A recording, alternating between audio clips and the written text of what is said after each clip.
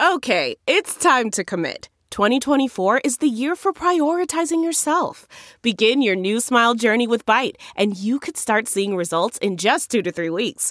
Just order your at-home impression kit today for only $14.95 at Byte.com. Byte Clear aligners are doctor-directed and delivered to your door.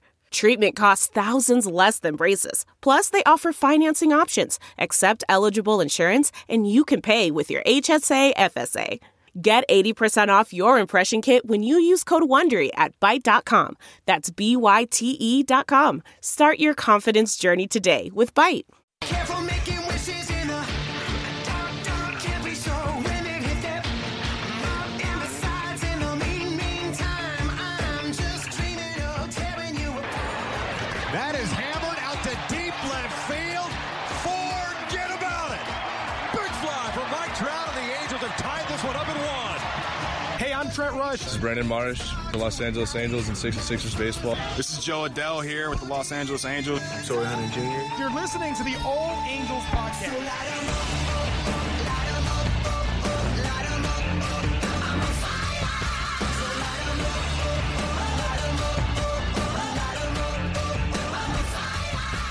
What is up? It is your boy, Johnny Mags, back at you once again, joined as always with Dan Garcia. Also joined by Chris the Curator Johnson. There it is. in another edition of the All Angels podcast. A couple of days ago, I had a situation happen in my family, so we had to postpone until today. So today we have a full-blown podcast with a lot of games to go over. A lot to talk about with the trade deadline. As we record this, like 24 hours, maybe 27 hours away. Yeah, and then a game happening as we're recording right now, Sunday. The Angels are playing the Mariners in Anaheim, bottom of the third inning as we're recording right now. When we recorded last Sunday, they were in the middle of a game against the A's, so we'll review from Sunday all the way up until right now. I guess it kind of helped out that there was 2 days with no games on, so right. add on to the pile. Yeah, and then the Angels actually, man, if it wasn't for those 2 games, they'd have played something like 18 games in a row or something like that. So yeah, their last off day was the 13th, but yeah, I don't know when their next one. Our next one is Monday actually, so right, or Tuesday. Sorry, Tuesday. These 2 games really kind of helped the Angels out a little bit, I think. Yeah, definitely. As far as the rest is concerned, so we'll get into obviously the trade and the trade rumors and everything that's going on later. But we'll start the review here on Sunday, which was the 23rd of August. So we're playing the A's. Dylan Bundy Day. Not a terrible start, but like we had mentioned before off the show here, that the last 2-3 starts maybe for Bundy, lack of velocity, a little more wildness, a little more walks, yeah. a little less strikeouts. Yeah, so you kind of have to keep an eye out for that. Yeah, Bundy went 5 2/3, gave up 7 hits, 2 earned runs, 1 walk. He did strike out 6. Oakland jumped ahead early in the first with 2 runs. The Angels would take a lead actually on a home run by Shohei Ohtani. They would take a 3-2 lead. And then they would eventually take a 4-2 lead, but just could not hold the lead on this one as the A's ended up winning this game 5-4. Kind of like a heartbreaker. I think every game that they play Oakland, for the most part, close. They're really competitive. Okay. Well, this one even more so, but it's in the extras. It went to the 10th inning, so yeah. Again, they had the whole second base, or second, I don't know what you want to, the ghost runner on second to start the inning. Yeah, the new rolling second so base thing. They started that. Joe Madden got tossed in the 6th, I believe, or somewhere around there. So some of the pitching decisions down in the game were kind of suspect. I don't know how I feel about in the 10th bringing in Ty Buttrey after having him pitch the night before or the day before, and having a 2-inning save for that day, and also to bring him out for the next day. I think there was probably better options, but 10 innings again. Always seem to play Oakland really hard and really tough every time they get together. And it seems like they're going with that Bundy 2-inning or more than 3 out save situation. Buttrey, where they bring him in the 8th to get the final out, and then he'll come in and pitch the 9th. The Saturday before this game, it was a full 6 outs. Yeah, it was 2-inning saves. So I think it happened a couple more times after this. But anyway, they lost this one. They lost the series. I think they got swept, right? I don't remember going that far back in my notes, but I don't think they beat Oakland in that 3-game set. But They lost the series regardless. No, they won. They won on Saturday. Okay, they won that Saturday. So, they lost here, and then it wasn't going to get any easier because Houston, coming into this series against Houston, Houston had won a couple games. They, gained some momentum. Like they're gained the momentum back, getting back to like the Astros. A lot of people thought they were going to be when the season started. And then even heading into Monday's game, they were talking already about how they were going to have to postpone one game, play a doubleheader. Yeah. Things got moved around. Because of the hurricane that was coming up through the Gulf. Yeah. Yeah. And so they did play Monday's game. It was a Patrick Sandoval start. Not the greatest outing ever. He went 2 2/3, gave up 7 hits, 5 earned runs, 2 walks, 1 K. The Angels fell behind early. It was like 4-0 right away. And then eventually it was like 5-1. And then the Angels would cut the lead down. And then I have it here. I think it was a 6th inning. The Astros went ahead and scored 4 more runs, and then just piled up from there. 4 in the 6th, 2 in the 7th. Yep. 11-4 was the final. Not what you wanted to see from Patrick Sandoval. Right? I think that's the biggest thing is that you're hoping so much from this kid that at times has shown that he can really get on top of the mound and perform really well, and then there's times where I don't know if he's you see him on the mound.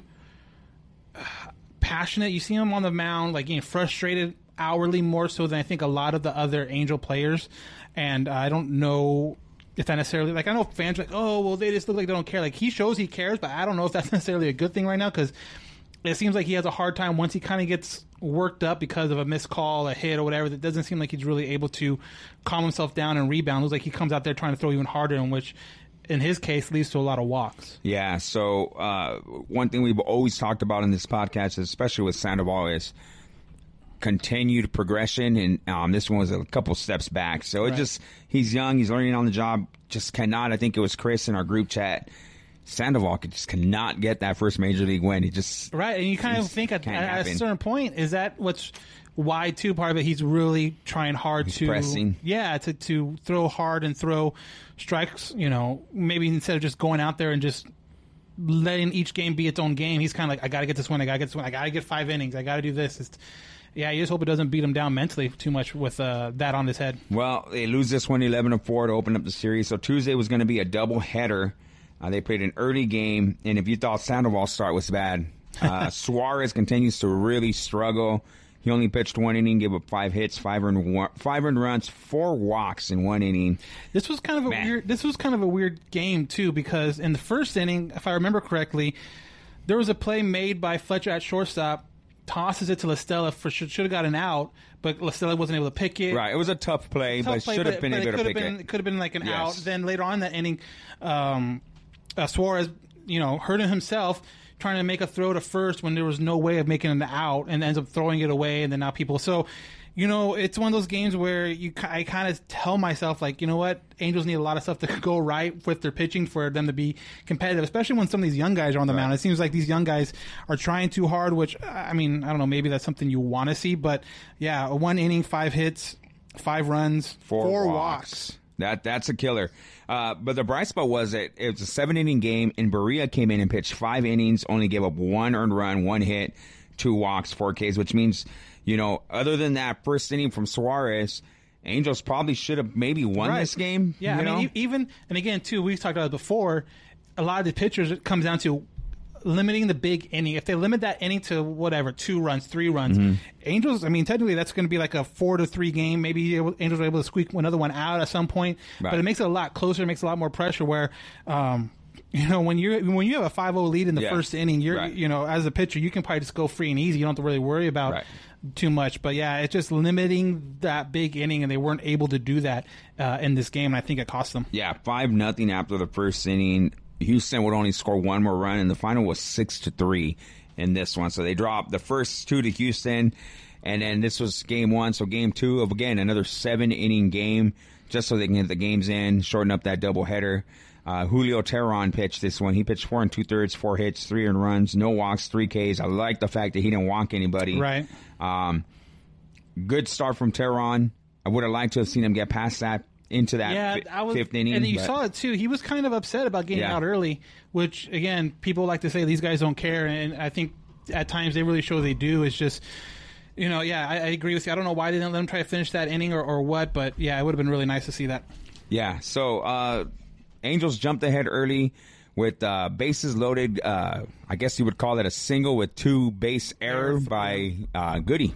Need a hit now from Brian Goodwin. Rounds that one through on the right side, and that's going to be an RBI hit. The Angels will get 1 on it, and the ball gets away from Reddick and rolls all the way out to the wall out there. And the Angels are going to get 3 on it, as ending up at third base is Goodwin. Yeah, just got past Reddick. He tried to come up with the ball firing. Take anything at this point. Whatever. Right, yeah, we'll take it. So the bases were cleared on that one. That was quickly followed by this Joe Adell double that drove in Goodwin.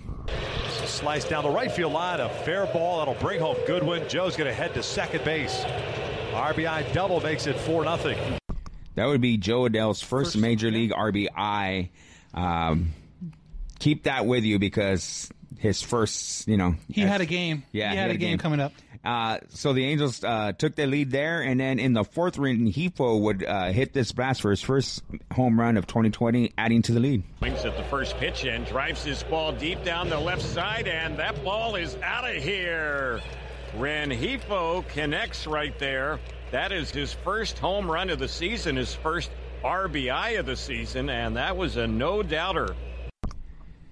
A home run and definitely a shot by Rengifo. I don't know if you can hear it on the clip, but when you watch the game, you can hear the ball hit because they had a close up to where the above the Crawford boxes where the signs are and where the ball hits the metal. It's a nice sound when it's your team that hits it. Yeah, the Angels need some of the good stuff to happen to them. Houston would eventually cut the lead to 2 in the top of the 6th inning, though. La Stella and Fletcher would drive in runs on back-to-back singles, and in the top of the 7th, the Angels would tack on. This one ended up being a 12-5 win for the Angels. Good offensive game for the Angels, kind of tacking on those runs. They needed it. I mean, when you look at the lineup and you see pretty much everyone in that starting lineup with a hit, whether it was, Trout, who was kind of, they moved him to the first spot this game because he was struggling. Yeah. It was a weird lineup. It was a weird lineup. And then obviously Fletcher at the 3-hole. Fletcher at the 3-hole, Ohtani at the 4. Ohtani also struggling, got multiple hits this game.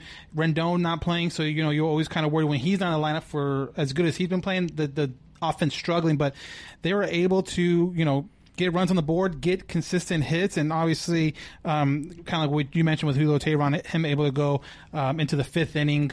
I mean, I don't think he got the official win. He did, and Pena did, but with a 7-inning game, I think you can they should have gave him the win. Right. It's like you should have cut it to if you go 3 innings, you get the win. 3 2/3 or whatever. Yeah. That's a qualifying for a win kind of deal. So no, but Julio gave up the 3 runs, and then Pena gave up 1. Buttrey gave up 1. So again, limiting damage from our pitching staffs, and obviously a great win by the Angels, 12-5, like you said. Yeah, so they lose the series, but at least they salvage that second game in the doubleheader. The doubleheader, there's going to be a doubleheader next week to make up for Sunday. Yeah, the game that was postponed. Yeah, so this time Sunday we probably will already have a game close to being done. Yeah, and then obviously a game that night.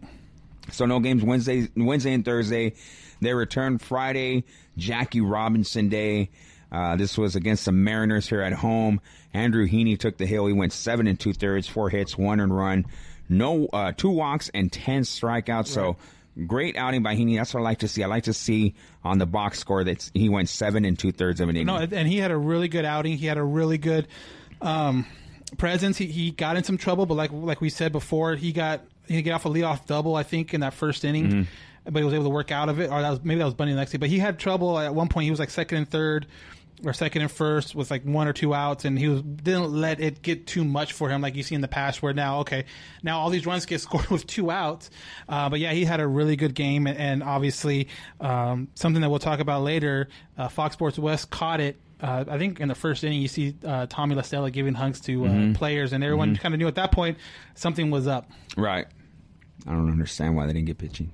I'm just kidding. We'll get into that. Close game on this one.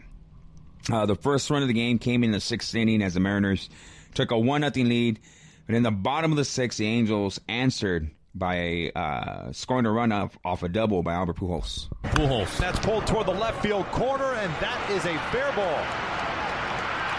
Extra base hit for Albert. It's a double and an RBI. And we're tied up at 1. So the Angels tied at 1, but quickly that would be followed up by this go-ahead RBI single by Justin Upton. He pulls this one through the hole, a 3-hit game. Albert's going to be waved around. Here comes a throw from Lopes to the plate. It's way offline.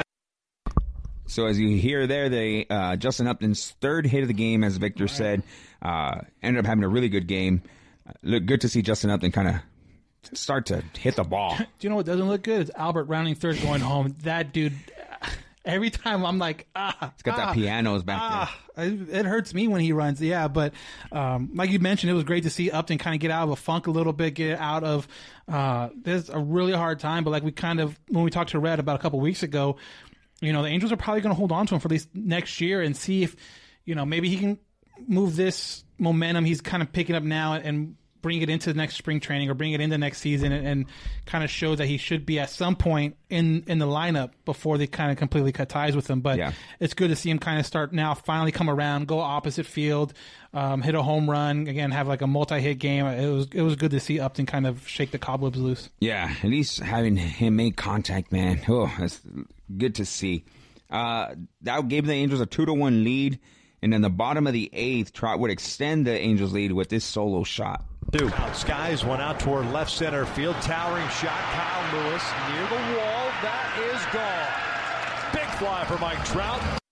We're not worthy. We're not worthy. That would eventually be the winning run because the Mariners would score one run in the bottom of the 9th. They kind of bailed the Angels out there with the base running blunder by Marmolejos. Great throw to the cutoff man by Joe Adell to and Simba. An absolute rocket by Simba. On the money. Great pick. What they didn't mention was a great pick at third base by Rendon. I think they don't mention it because it's so common for Rendon to make these plays. I mean, he picked it right up off the ground and tagged him. And you mentioned, too, it's a great opportunity because now instead of having, what was it? Wouldn't it be first? It would have been first and second. First and third. If he was safe. Well, if he was safe. But I mean, first and third with one out. Right. Now you're looking at first with 2 outs. Right. Completely changes the aspect of the game. Completely different, yeah. Base running blunder, but you still have to make those throws. If one of those throws is off, or like you mentioned, maybe he doesn't pick that ball. Right. The blunder doesn't really matter. They're like, oh well, he's safe. So, it might have been a blunder, but they still had to make the plays, the throws, the catches to make it work. And so, it totally changed that whole inning. Absolutely. So, Angels would win this one 3-2 as Buttrey got the save. They hung on. So they take the first 2 against the Mariners. No, wait. Was that the first game? That was the first game against the Mariners. Heading into the second game, this was last night, so we're recording Sunday. This was Saturday. Another Dylan Bundy start. We kind of like it because we're used to Bundy kind of giving us quality starts. Yeah, I mean... kind of weird to say that, when... Coming into the season. Yeah, we're expecting it to be like a Heaney or Ohtani. But Bundy, this one, again, didn't pitch terribly great, but didn't pitch terrible. I mean, it was 5 1/3, 4 hits, 1 earned run, 3 walks, 3 Ks. Not the most solid a start from Bundy. We've seen him go deeper. I think he just had a couple innings there where I think after the second, he had 40 pitches thrown. Yeah, you could tell his slider wasn't working nearly as well as it had been in other outings. And he kind of got away from it then, obviously, later in the game. But, I just think, and kind of like we mentioned with Heaney had one of these starts a little while ago, I think last month, where it's good to see when guys don't have their stuff, still able to, work through games and get, to the 5th inning or the 6th inning. And even though they're not who they normally are, it was still kind of refreshing to be like, oh, dude, he's working. You could tell he's earning every single out in this one. So, he had a good outing. Again, anytime, I guess, an Angels starting pitcher gets into the 6th inning, you'll take it every time. Yeah, absolutely. I'll take 6 innings. I'll take 5 2/3, man, at this point.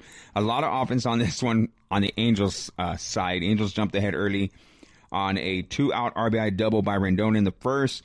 And in the bottom of the second, Joe Adell steps up to the plate in a 1-1 game and does this run this year. That ball's emptied high, and it's hit deep down the left field side. It is way out of here. Joe Adell. He absolutely blasted that ball for his first major league home run.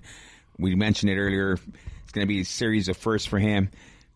Just crushed it. He got the ball. I mean, and that's the one thing people were kind of talking about Joe was his power. And it got fans frustrated that you weren't seeing a whole lot of it at the beginning. And I've mentioned it, and I think Johnny's mentioned it too. Every time he kind of makes a transition into a new level, whether it be like, single A, double A, or double A to triple A, he always kind of struggles at the beginning.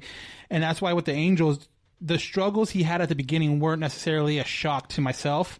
Right. You're just hoping that he would get out of them eventually. And it kind of looks like right now he is working his way out of it. But yeah, it was definitely great to kind of see him finally kind of get that monkey off his back. And the way he did, he absolutely crushed it. Yeah. And remember, the struggles are going to be magnified because at the level that he's doing it at right now, and the hype all eyes on him. Yeah, if he was all eyes on me. If he was the Angels, 30th best prospect, no one would really care. No one would be like, oh, whatever, that's what we expect. But because he was the first prospect, because of the hype, first round draft pick and all that stuff, obviously people expect stuff right away. And not every player coming up is going to be like a Soto or Acuna or those guys where they're 2021 and they're killing it right away. It's like the way Joe's doing is, pretty typical for every guy coming up to the majors.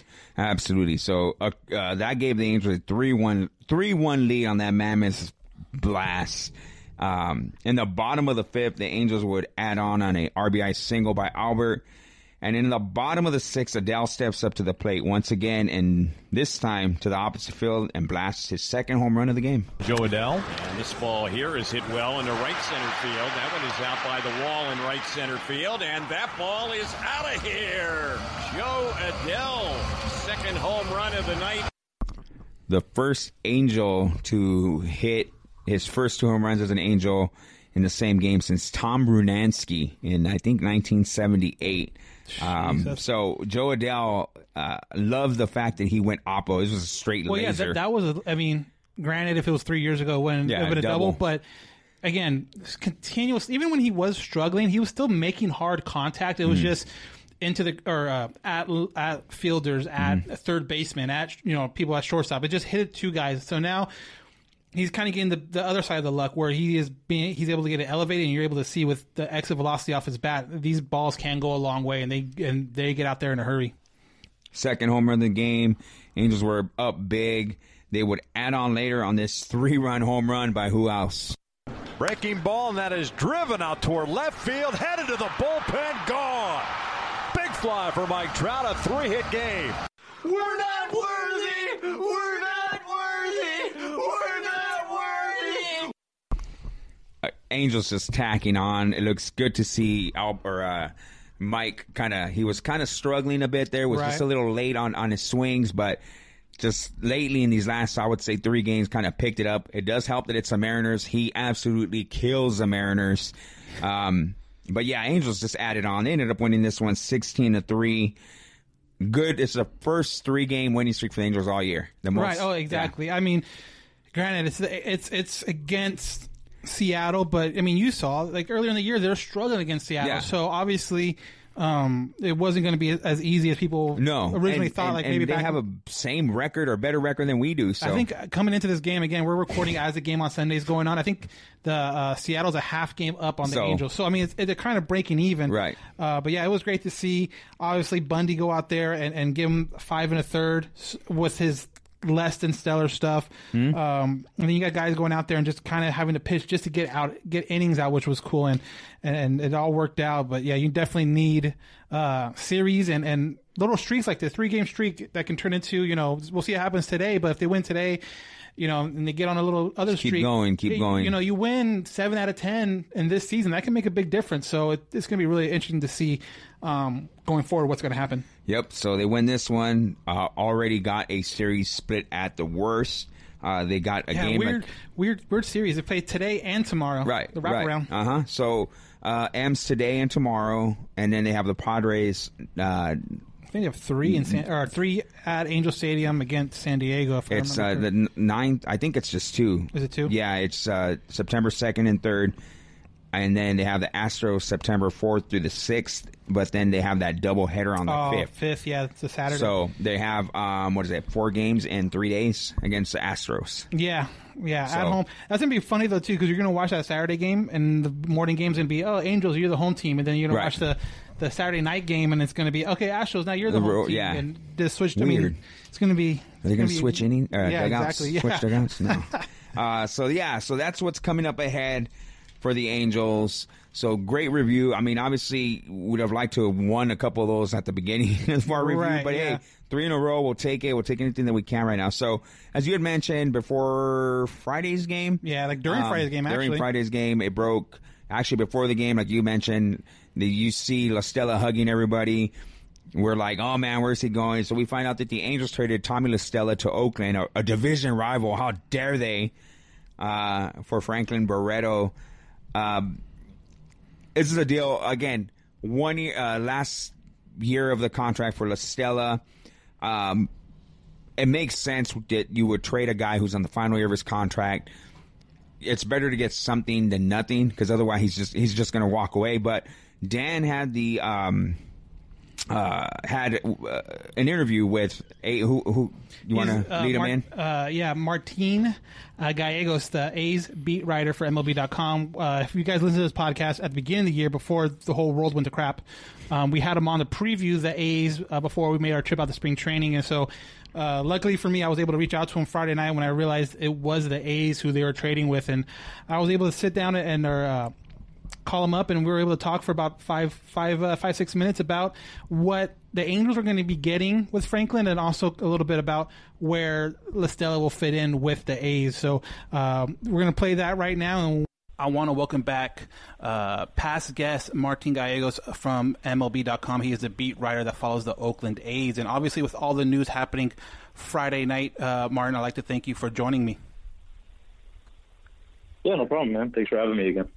So I guess I'll get right into it. I kind of mentioned it a little bit. There was a trade that came down Friday night between the A's and the Angels, and you guys got obviously Tommy La Stella, the second baseman / first baseman for the Angels, and the Angels got back Franklin Barreto, a minor leaguer that had a cup of coffee with the A's. But what do you know about Franklin that some of the Angel fans might want to know and don't know yet? Yeah, I mean, Franklin's he was once regarded as the top prospect in the A's organization. I mean, he came over in the Josh Donaldson trade a few years back as the key piece in that deal as the top prospect, and came into the organization as a 17-year-old, and he was dominant throughout the minor leagues. He was a five-tool player. He can hit for power, hit for average. He was able to steal bases. He played pretty good defense at second base. But he was just always blocked in Oakland. Whether it was Jed Lowry a few years back or Jurickson Profar last year, there was never really a spot for him to play on an everyday basis in Oakland. And because of that, I think that affected him mentally a little bit. He was kind of frustrated with the lack of at-bats. And it just got to a point where he was out of minor league options, and the A's really saw no opportunity for him to get an everyday role on a club that's trying to win the World Series this year. Maybe if the A's were in a situation where they're rebuilding, obviously you'd get more of a shot here, but they're looking to win now, and they think Barreto has a chance to be really good, but he's got to go through those struggles at the major league level, and right now they just can't afford to do that. And you mentioned Franklin and his great minor league time and minor league numbers. In the minor leagues, what did he do well for Las Vegas?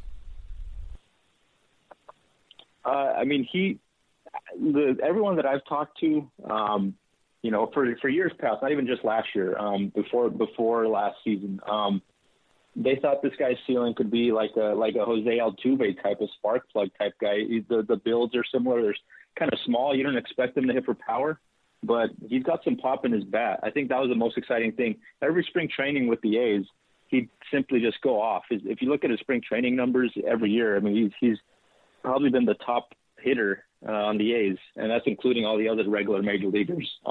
It's just that he hasn't had a chance to even, try to translate it to the major leagues because his stints in Oakland have been so short. He's never gotten regular playing time at one point at all. He's only gotten, he'll get one start and then sit for about a week or two and then come in as a pinch hitter. And he just never seemed comfortable at the major league level. But at his best, he seems to be able to drive the ball to every part of the field, line drives all over the place, and he's got good speed as well. The A's were using him as a pinch runner a lot this year, especially in that extra inning rule with the second base runner automatically starting. he was pretty much their guy for that situation as well. So I personally like Franklin Barreto a lot. I had a chance to cover him for a few years, and he's a good dude. And I still think he has the tools to be a very good major league player. It's just the opportunity wasn't there in Oakland for him, and I hope he could get that chance over there with the Angels, because I think sometimes you see situations where a guy just needs a change of scenery, and I think that's no more true with Franklin Barreto. I think it was just time for him to kind of move on and get a new shot somewhere else, and I think the Angels are a good spot. Obviously, Tommy La Stella was a fan favorite here in Anaheim. How do you see him fitting in with the A's now that they're making a run through the playoffs and, kind of like you said, being a major contender for a World Series this year? Yeah, well, I mean, it always helps to add another solid bat to a lineup, and the A's obviously have a very good lineup as currently constructed before La Stella came over. But if there was one issue the A's do have, it's that they do strike out a lot. I mean, this day and age in baseball, strikeouts, are kind of overlooked these days, but the A's do lead the league in strikeouts, and Tommy La Stella, I believe, has the lowest strikeout rate in baseball. So they're adding a guy who can make contact more times than not, and he's going to fit in right there somewhere in the middle of the order, I would expect. He plays second base most days, and I think if there was one position that the A's could have addressed, it was second base, because they were going with a platoon spot right now, and it's been working out okay with Tony Kemp and Chad Pinder there, but the consistency just hasn't been there on offense. And Tommy La Stella, I mean, as you've seen last year, he was an all-star, and this year he's been putting up a pretty good season, especially against the A's. I mean, it seems like he's always getting two hits and a walk against the A's every time. So they mentioned that as part of the factor for bringing him over is, this guy was killing us, so we might as well try to get him on our team. And, he's a free agent after this year, so I don't know if it could just be a short rental, but, I mean, if he can help the A's contribute to a deep playoff run, I think it'd be worth it for him.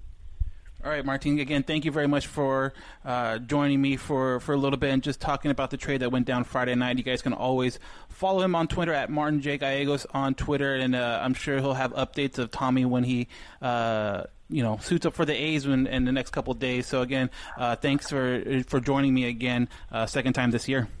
No problem, man. Anytime. Thank you. And we are back again. Martin Gallegos, beat writer for the Oakland A's. Great insight. Great hearing it from a guy who knows who we're getting. Kind of gives us an idea of what we get in return for La Stella. What do you think about the trade, Dan? When I heard the trade was happening, I didn't want to jump to conclusions because it was for a minor league player that I had no idea who that was. So I wasn't sure. That's part of the reason why I reached out to him right away to figure out who this kid is. Again, he's 24 years old. But I was happy to know that the reason why Franklin, the A's were willing to trade away wasn't because they felt like he was washed up or they felt like he wasn't able to play. It was more that he was just blocked. He was blocked, You kind of heard in the interview, people thought he can be a spark plug, be a guy that would be kind of like a Jose Altuve. Now, I don't know if he's going to be that, but if he's somewhere around there where he's a guy that can get you get on base and supply surprising power. And again, 24 years old, I like the trade for a guy that, Tommy obviously was a fan favorite with the Angels, but the reality was he was going to be a free agent, and I didn't see the Angels really trying to bend over backwards to try to sign him. I had a feeling there was going to be like, okay, here, we'll offer you this. And then if he said no or he wanted more, the Angels would be like, okay, thank you, but no thank you. So... Yeah, I mean, I agree, man. Like I mentioned before we led into Martin's interview, with guys on the final year of their contract or they're hitting free agency, at some point you say, hey, if we're in it, if we're like in contention, like we're battling for first place or something like that, then you kind of ride out with that guy because he's helping the team. Exactly. But the situation that the Angels are in, they're not in it.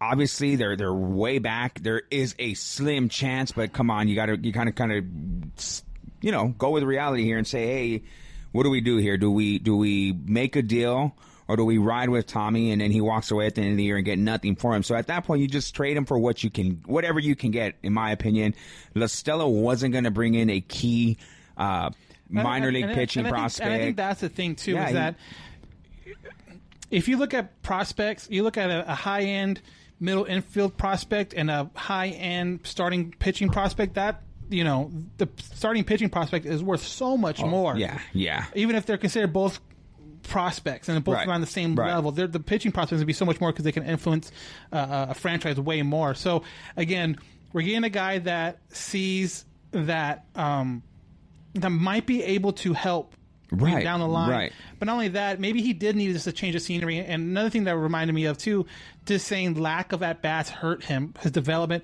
and that reminded me a lot of Tommy La Stella when he came over to the Angels. That he was just a pitch hitter, a guy that would play every 4 days or so. So maybe with Franklin, maybe they put him into a lineup, and now he's able to get more at bats. Now he's able to develop like a La Stella did when he did originally come to Anaheim. And it kind of leads you to the Joe Adell situation where Joe Adell's playing every day because of that reason. You got to let these kids develop. And the Angels have the perfect team, I guess, for these guys to develop Well, right now. the situation. The 'cause situation like that you they're said, in, yeah. they're as of right now, again, we're recording it, they're 10 out of first, but they're 7.5 out of the wild card. Right. So can There's that a slim chance, sure. with a whole month to play, can Right. that change? Absolutely. But you just hope that if it doesn't, they're able to get these guys up and get them playing time to see if they have what you need going forward into 2021. Yeah, and in all honesty, guys, let's be 100% honest. La Stella was not going to bring in anything more than what he brought in return. Like, we weren't going to get a starting pitcher for him that was going to make a difference. They weren't going to. I mean, who would you rather have? Definitely, they weren't going to get anyone that was MLB ready No. now. And who would you rather have? Pitching-wise. Would you rather have them go out and get I wouldn't even say a minor league prospect, a minor league pitching prospect, because I don't think they would have gotten that for La Stella. But let's just say they pick up a high A pitcher. Would you rather have them pick up that high A pitcher or a guy like Franklin Barreto who has some upside to him that a lot of people will say this guy, all he needs is a change of scenery. Right. For a guy in La Stella who, let's be, like we mentioned 2 years ago or last season, we brought him in out of nowhere. Right, So exactly. I think any trade for La Stella is a good trade. Yeah, I mean, the same thing, too. You could say the same thing about La Stella. He needed more at-bats. You could say the same thing about Goodwin. All he needed was more at-bats. More playing time. And maybe that's what it is. And I've seen rumors going around, obviously, talking with trade deadline stuff, Toronto being interested in Simmons. Mm-hmm. So now, okay, let's just play it forward and say, okay, if that happens and Toronto gets Simmons in some kind of trade, but Simmons is the main piece, now you can put Fletcher at short and put Barreto at second for the rest of the year. Right. And then you're going to have, a month's worth of data and him playing every single day to kind of see where you want to, where he is going to be with the team.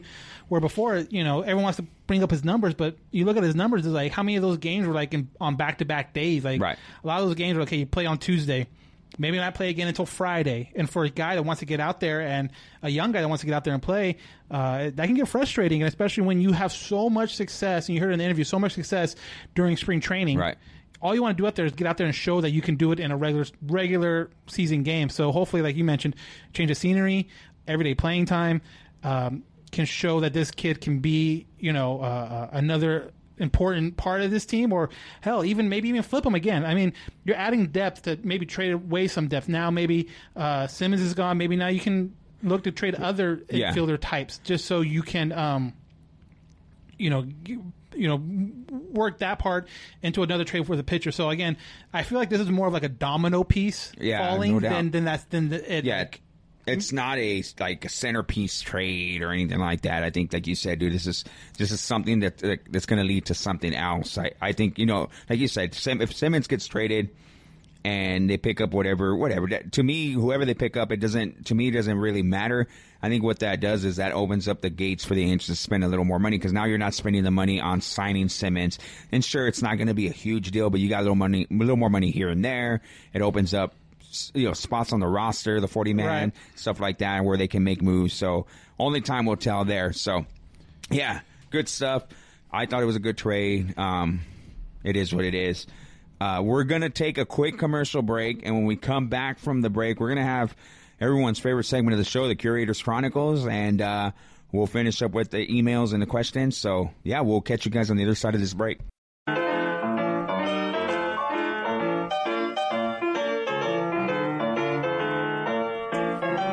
Hey, what's up? Johnny Catfish here, ambassador for Groom Goon Beard and Body Care. Are you tired of your beard feeling rough and not so fresh? Do yourself a favor and do what I did and check out www.groomedgoon.com. carries a variety of beard oils and beard and body soaps that will leave your beard feeling soft and smelling great all day long. Don't just take my word for it. Go check it out for yourself. Again, that's www.groomgoon.com. And at checkout, use discount code CATFISHTheGoon, all one word, CATFISHTheGoon, and receive 15% off your purchase. Why choose Groom Goon? Well, because your beard deserves it.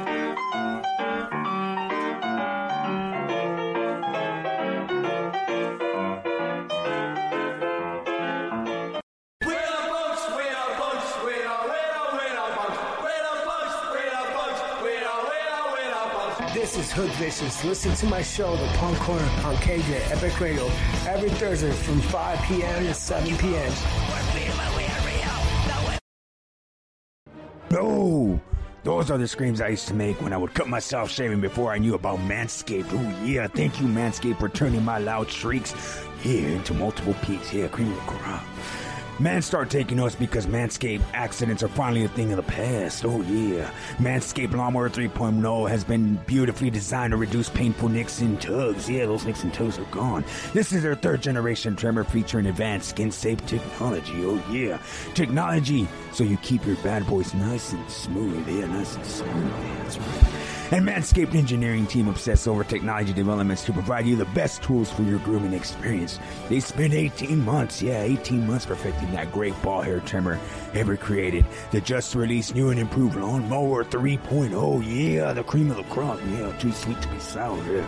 When I tell you this is premium, I mean premium. The battery will last you 90 minutes so you can take longer shave. And that water-resistant technology allows you to shave in the shower too. Oh yeah, in the shower after that long match. Yeah. One of the coolest features is an LED light that illuminates grooming areas for a closer, more precise trimming. So many people have written in stories about the Lawnmower 3.0 and have sent your man here, yeah. Sent them pictures so I could see the smoothness for myself. And I'll tell you something, man, that ain't kidding. It's the cream of the crop. Yeah, oh God, oh yeah.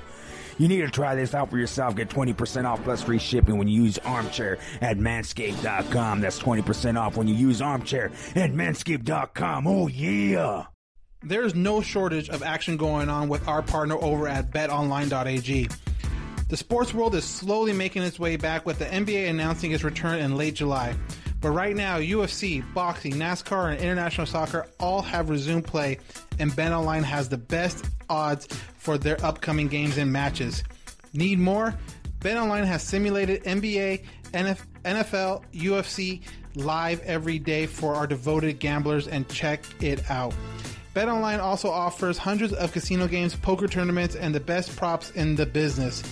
Visit BetOnline on your computer or mobile device and join now to receive your welcome bonus. That's betonline.ag, your online wagering experts. Let's go! Batter up! We're taking the afternoon off.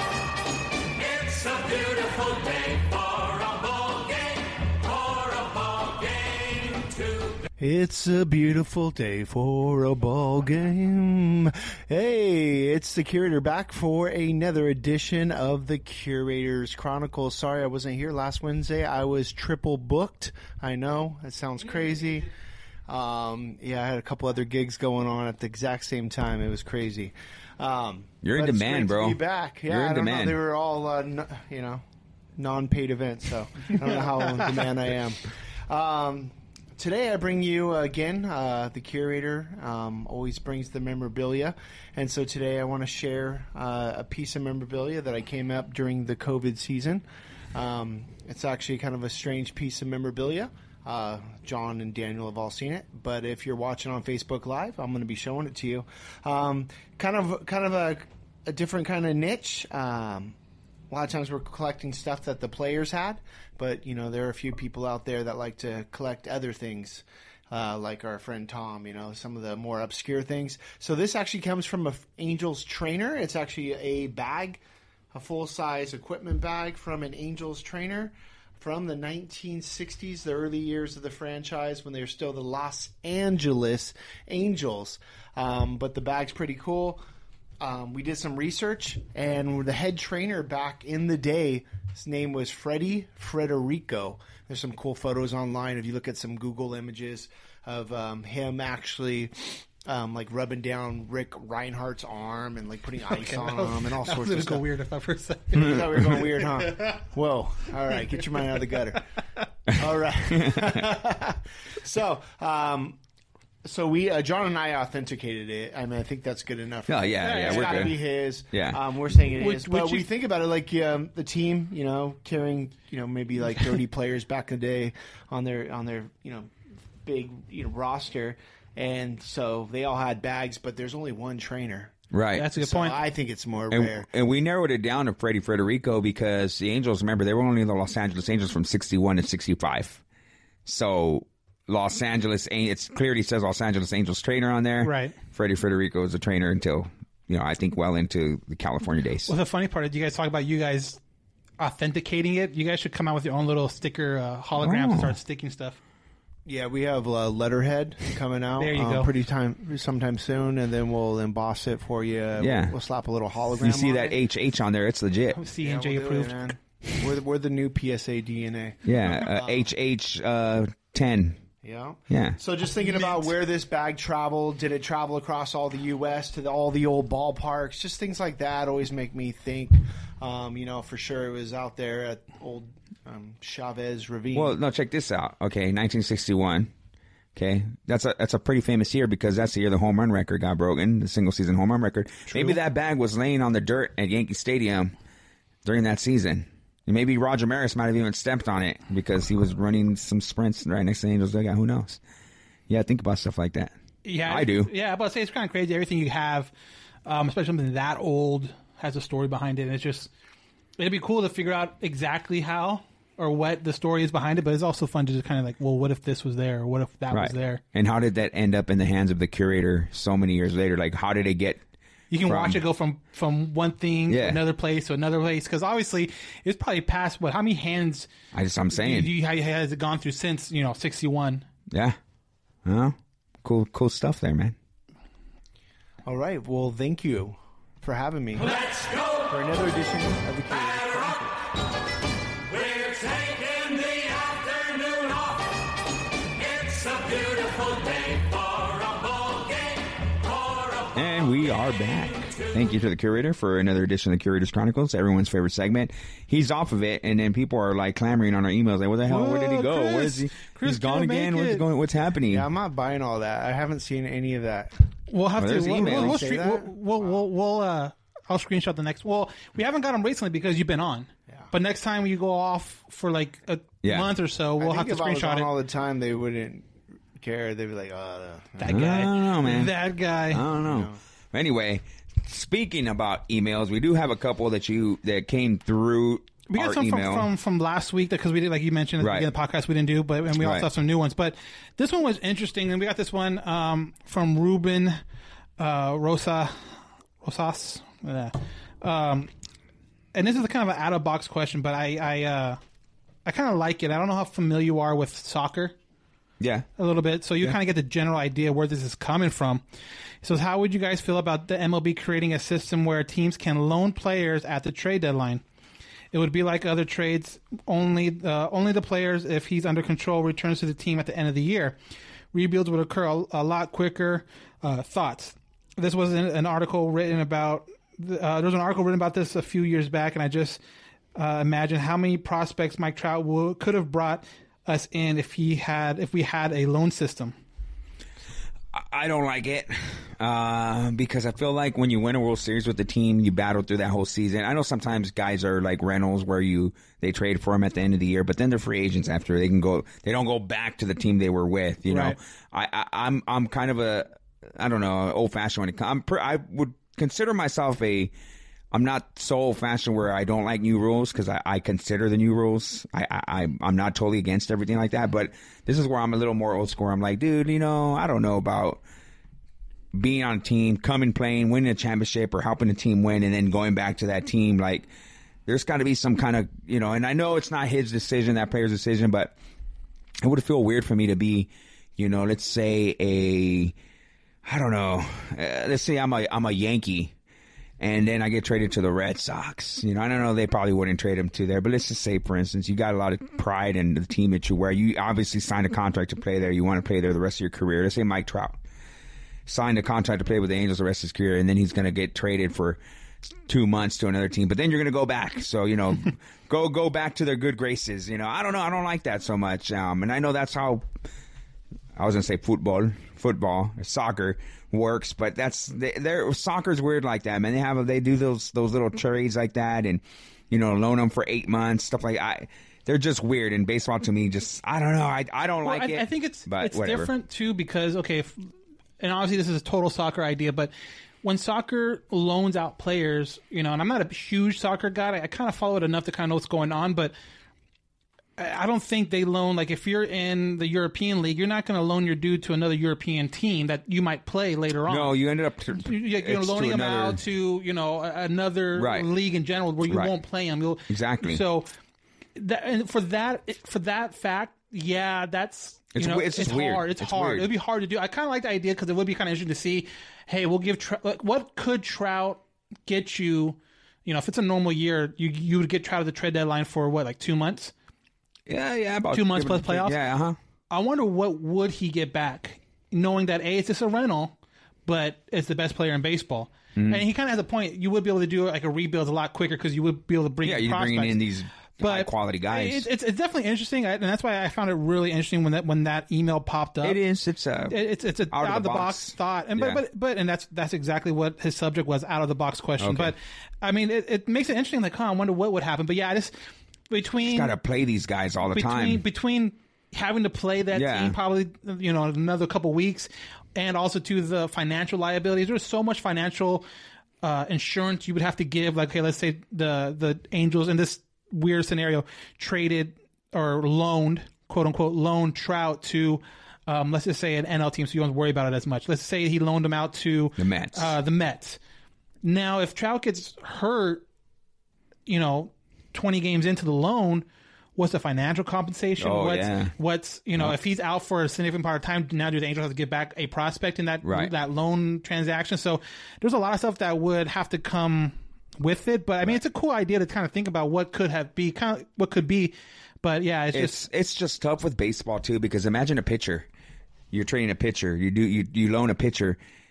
You kind of want, you know, if you're the loaner team, the team that's getting him on the loan, you don't care if he's out there throwing 100 plus pitches. Yeah, you're going to overwork him, but because like I'm not going to have him next year. Yeah. If you're the Mets and you trade a Syndergaard to the Angels for a run there, and Angels are like, screw this, you're pitching every inning. You're going 120. Yeah, every inning. You know, as a team that has that contract, you're probably like, dude, what the heck are you doing? And there's no control. They'd have to set some very strict rules, and I just don't think it would work. Plus, soccer's weird like that. They're just real weird like that. So, I'm not up for that at all. Yeah, I mean, again, I don't think it would work, but it's kind of interesting to talk about. Next question from Stephen Atwood. Hey, guys, 3 in a row. Longest win streak of the season. Baby steps. However, like you guys mentioned in previous podcasts, a slow start would be the team's downfall, even if they were able to catch a hot streak. What really are the chances of this team getting into the playoff mix? Slim to none, if you ask me. I think that's about right. No, you're right. I mean, I consider where the Angels are right now the Dumb and Dumber effect, where you're telling me there's a chance. Right, yeah. You know what I mean? There's always an outside chance. There's that outside chance, but where's that soundbite? I know, huh? I should have pulled it up. You're the producer now, though. Oh, no. Oh, but you don't have the soundboard. You don't do the soundboard. Video. He's audio. Because I was you're thinking audio. that, He's visual. and then you said it. You're visual. Yeah, I should. My bad. You're visual. But anyway, we don't script it. See, if we scripted it, you would have Maybe I'll download it for next podcast. So every single time we win a game, there's a chance. Every time we win a game, I'll play it after we win a game because it's going up the right direction. Yeah, but yeah, I mean, they have a chance, but like, who sent it in? Who was that? Steve, yeah. Like Steve said, slim to none, and it's more none than slim, in my opinion. Anything can happen. Right, but, yeah, you're right. Oh, man, I don't know. I mean, the team that we have is not, you know, if we had better pitching, then I would probably lean towards more like being a little more optimistic, but no. Can you get that soundbite? Hey, it could happen. Oh, see? Oh, okay. I can. Little JP all you guys action. just start throwing these little sound bites. I can pull it up. I can do JP it. action. JP action. No, yeah. Yeah, none. I'm not. I mean, very slim to none on my side, man. I just don't see them really making a push. Yeah, so yeah, it's just they're going to have to get on a more than just a 3-game. If we're having the same conversation next week, and it's because they've gone on a long streak, then it's like, oh, we might have a shot. But we'll see how this game goes. Again, Sunday's game is 0-0 right now, pretty late into the game, but we'll see how it goes going forward. But yeah, it's going to be a tough road for the Angels. Next question from Daryl Roberts: what do you guys think about the possible trade of Dylan Bundy? Whew. They'd have to get pitching in return for this one, even if it's like minor league pitching. Obviously, that's what he would bring in. He wouldn't bring in anybody of like high notice or someone that we know. But I like controllable pitching. Yeah, I like the fact that we still have him for one more year. Obviously, arbitration, but he's still under team control next season. So it's not like he's walking away at the end of this year. Right. If that was the deal where he's a free agent at the end of this year and he's walking away, then you really strongly do consider the trade more than you would now. But I like the fact that if next year the Angels are really into going out and getting a frontline starting pitcher, then you add Bundy to the mix, you add Ohtani to the mix. That's a better combination than letting him go and then starting from scratch. Yeah, I just unless the offer is going to blow you away, because I don't understand how a team who needs pitching, controllable pitching is going to trade away probably their best pitcher this year at least. Going to trade away that pitcher who has control left. So unless it blows you away, I don't necessarily see Bundy going anywhere. But again, it depends on what the offers are. But another rumors going around right now as we watch this game or before this game started was Jason Castro scratched from the beginning of this game because of possible trade with San Diego. Nothing is official yet, but reports have come out since the beginning of the game saying that San Diego is the front runner for Jason Castro, and they do have a quite a bit of good young pitching prospects. Obviously, you're not going to get like the top end guys, like a Mason Mackenzie Gore or anything like that. But there probably are guys in their AA system that are going to be probably pretty good, and maybe that's something where you get for Castro. Simmons has been linked in trade rumors to the Blue Jays, so. It's going to be really interesting to see what happens in the next, a day or so. We'll figure that out, and obviously Wednesday, when we come back Wednesday, all that should be done, and we can go into every single move that was or wasn't made. Yeah, absolutely. It's going to be interesting. Obviously, the Angels probably looking to get something, especially in return for guys who are at the back end or last year of their contract. Simba makes sense. Castro makes sense. 1 year guys who are just done after this year. The comments on the interwebs are saying that straight up for Machado. Who? A commenter on the interweb. a commenter. That's the same guy who wanted to trade. They wanted Kershaw for Eric Ibar, or you know what I mean. Like, the Angels should have traded La Stella for Noah Syndergaard, right? So, yeah. As we're speaking too, there was an injury to Fletcher earlier in the game, so we'll see. I mean, this season again, it's 2020. What else? I mean, how worse can it get? Can't get any worse, right? I don't think. You would think. You're right. You don't say that. Don't say that. You never know. Did you guys feel that earthquake this morning? Oh God, was that sign? I did feel it. I didn't feel anything. There's a sign, the thing to come for the Angels. I didn't feel it. I was out, dude. I sleep on the second story of a house, so I definitely didn't feel it. Do you have that audio clip, Debbie Downer from SNL? Oh, Debbie Downer. Wah. Yeah. Now you guys come up with all the clips and all this stuff you guys want. You guys want to give me any heads up. I'm going to start adding shit in post. Just add it. Just add it in post.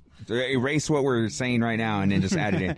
But yeah, so I think that's the last email. That was the last email. Yeah, again, you guys can email us at allangelspodcast@gmail.com. That's allangelspodcast@gmail.com.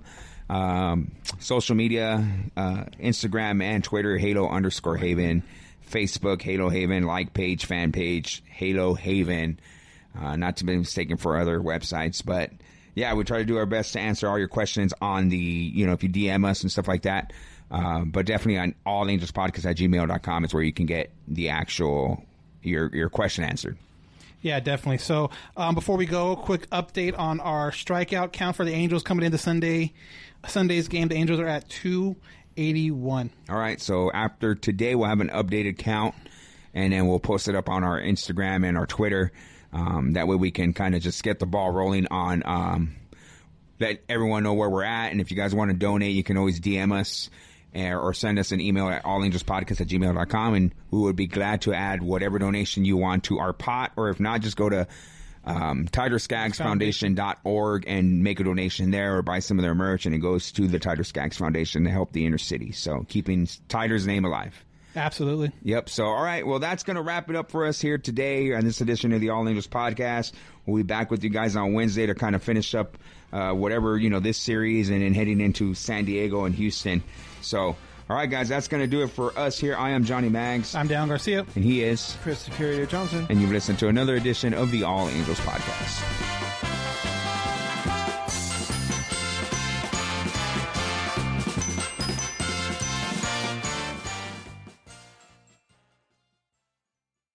This is it. We've got an Amex Platinum Pro on our hands, ladies and gentlemen. We haven't seen anyone relax like this before in the Centurion Lounge. Is he connecting to complimentary Wi-Fi? Oh, my! Look at that! He is! And you will not believe where he's going next. The Amex dedicated card member entrance for the win! Unbelievable! When you get travel perks with Amex Platinum, you're part of the action. That's the powerful backing of American Express. Terms apply. Learn more at americanexpress.com/withAmex. We're driven by the search for better. But when it comes to hiring, the best way to search for a candidate isn't to search at all. Don't search. Match with Indeed. Leveraging over 140 million qualifications and preferences every day, Indeed's matching engine is constantly learning from your preferences. So the more you use Indeed, the better it gets. And listeners of this show will get a $75 sponsored job credit to get your jobs more visibility at Indeed.com/match. Just go to Indeed.com/match right now and support our show by saying you heard about Indeed on this podcast. Indeed.com/match. Terms and conditions apply. Need to hire? You need Indeed. Delve into the shadows of the mind with Sleeping Dogs, a gripping murder mystery starring Academy Award winner Russell Crowe. Now available on digital. Crowe portrays an ex-homicide detective unraveling a brutal murder he can't recall. Uncovering secrets from his past, he learns a chilling truth. It's best to let sleeping dogs lie. Visit sleepingdogsmovie.com/Wondery to watch Sleeping Dogs, now on digital. That's sleepingdogsmovie.com/Wondery. Searching for NBA playoff coverage? We've got you. The Old Man and the Three, presented by BMW, gives you an inside look into the world of sports. Hosted by former NBA sharpshooter and Duke legend J.J. Redick and sports writer Tommy Alter, The Old Man and the Three offers unprecedented access to the league. Tommy and J.J. discuss the NBA and interview some of the biggest names in the league, like Devin Booker and Luka Doncic. NBA final season is the perfect time to dive in, and you can listen to The Old Man and the Three wherever you get your podcasts. To hear episodes brought to you by BMW. Push the limits this NBA season with the brand that set the ultimate standard. BMW, the ultimate driving machine.